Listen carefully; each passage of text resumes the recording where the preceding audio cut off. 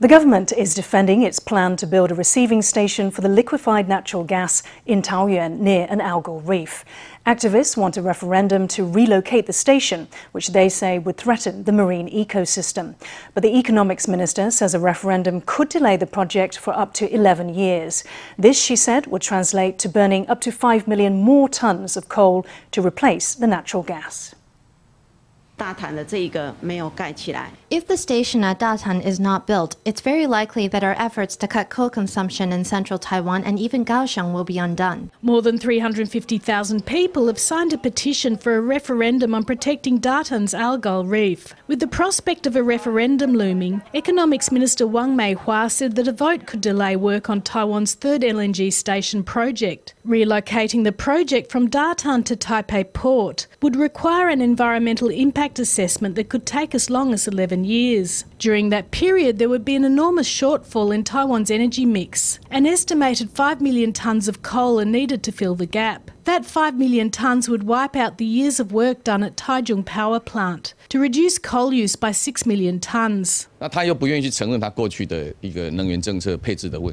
The KMT is unwilling to admit to past problems with its energy policies. President Tsai's government has brought down the risk of damage to its minimum. Of course, our hope is not to do any damage at all, but during this process, the government has had to make some difficult choices. This is outrageous and unbelievable and unacceptable. The referendum on the algal reef is a separate issue. If this argument is being used to threaten the people who are told that coal must be used to replace LNG, we absolutely cannot accept it. KMT lawmakers dismissed the government's argument as groundless. We are absolutely not trying to threaten the people. When we plan to increase the usage of LNG at Datan, the goal was to reduce the use of coal. If this plan is affected, we will probably need to increase the usage of coal, as we won't have the planned units 8 and 9 at the Datan plant. That's something we wouldn't want to see either.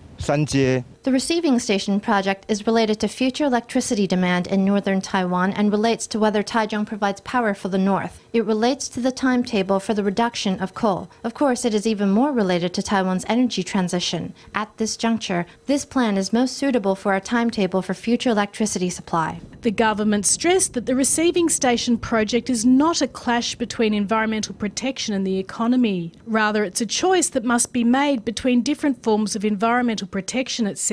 Officials have made their case, but it remains to be seen if it will convince the hundreds of thousands of people who have signed the petition. For the first time in decades, Taiwan's top diplomat in Japan visited the residence of his US counterpart on Tuesday. US Acting Ambassador Joseph Young shared photos of the exchange on his Twitter page. Young wrote that he and Taiwan Representative Frank Hsieh discussed shared priorities across a range of topics, including regional stability, economic prosperity and stronger people-to-people ties. The two envoys shared a meal and Hsieh signed a guest book at the residence. This was the first time since Taipei and Washington ended formal relations in 1979 that a Taiwanese representative to Japan was invited to the home of the US ambassador. Journalist Akio Yaita, who leads the Taipei bureau of the Sankei Shimbun, says the milestone could be a sign of more breakthroughs to come. He said Biden is likely to continue engaging closely with Taiwan without self-imposed restrictions on meetings with officials, preserving the policy of his predecessor, Donald Trump. He says that as the US deepens its engagement with Taiwan, Japan may be encouraged to follow suit. Health Minister Chen Shizhong was a special guest on an FTV political talk show on Thursday. The minister spoke at length on the hot topic of the day, Taiwan's first batch of COVID vaccines, which are undergoing government inspection. As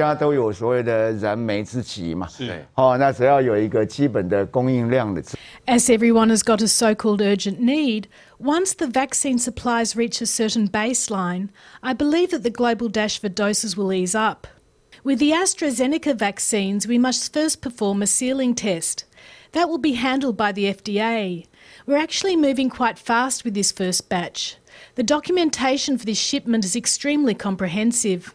We're aiming to complete all the testing in as little as 7 days. But I have told the FDA that this is the first batch, so we cannot be careless during inspection. Chen said he's asked the National Health Research Institutes to set up a platform where side effects from the vaccine can be published and made known to the public. As for who gets the jabs first, the minister said again that frontline medical staff will get priority. The machinery business is thriving in Taiwan, with the industry forecast to generate 1.2 trillion NT in revenue this year. Export turnover is set to jump 15%, despite the challenges of the foreign exchange rate. The chairman of the Taiwan Association of Machinery Industry, or TAMI, has urged the government to enact measures to support the sector. Ke Ba-shi, TAMI chairman, has made an impassioned plea on behalf of his industry. Machinery faces labour shortages and rising freight costs. But most of all, they're worried about the exchange rate. The rising NT dollar is a big burden for export. We want the machinery industry to receive central bank protection. We also hope to keep up with rival countries, especially Korea, to rise and fall together. Ke urged the central bank to take advantage of the favourable economic climate.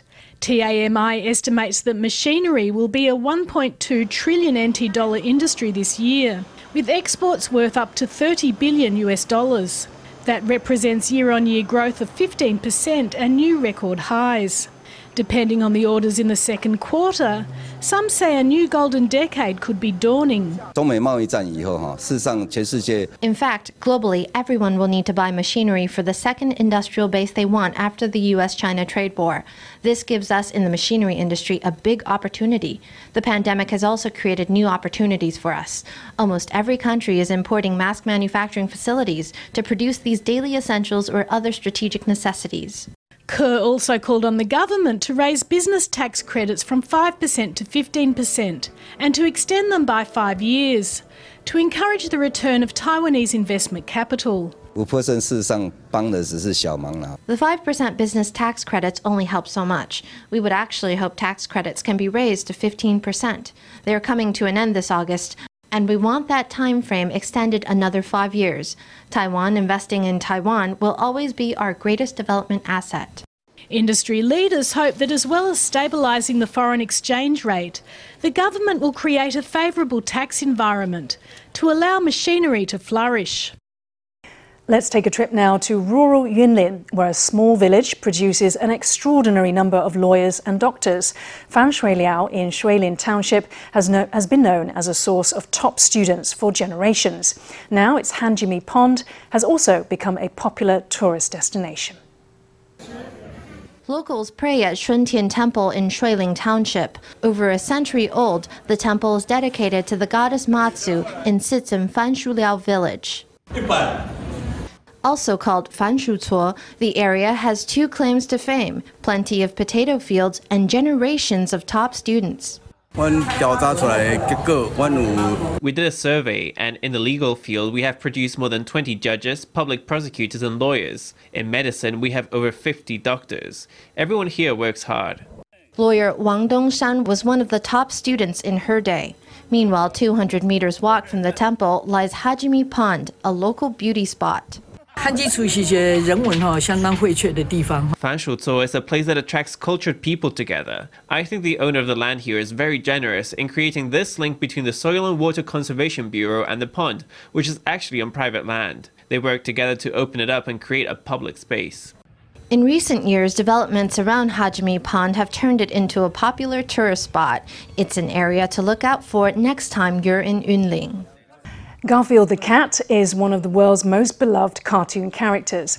Now, a pet-friendly restaurant has opened in Taoyuan, inspired by the owner's love for his own real-life Garfield. But he wasn't always a cat lover. The exotic short-haired cat managed to melt the owner's fear of felines. So fluffy, so round and plump, so perpetually sleepy-eyed. This exotic short-haired kitty is a spitting image for the world-famous cartoon hero Garfield. Now he's king of this restaurant in Taoyuan's Dashi, and His Majesty has a steady stream of adoring subjects making calls. Restaurant owner Yo Ching Ti is an incorrigible cat lover. He used to be scared of felines though, and was terrified when his daughter brought a newborn exotic short-haired cat home. But in time, love blossomed. Now the dim sum chef of 30 years has decided to bring together his pet and his love for eating out. I used to take my cat out to go to eat in restaurants, and every single restaurant refused me. I put him in a cage and they still refuse me. So I thought about it, talked with my wife, and we said, if we can't take pets to eat in other restaurants, then let's open our own pet-friendly restaurant where all animals can come in and eat. Yo rented a dilapidated, weed-covered old brick restaurant in Daxi. Within 8 months, they did it up, making it into this charming, cosy, animal-friendly eatery. This giant sculpture greets visitors and is, of course, modelled on the cat himself. When I came here and I saw this red brick building, I thought, I want a restaurant that belongs to me. Now you don't have to choose between satisfying your taste buds and adoring your pets. You never know, you might get to meet Garfield too.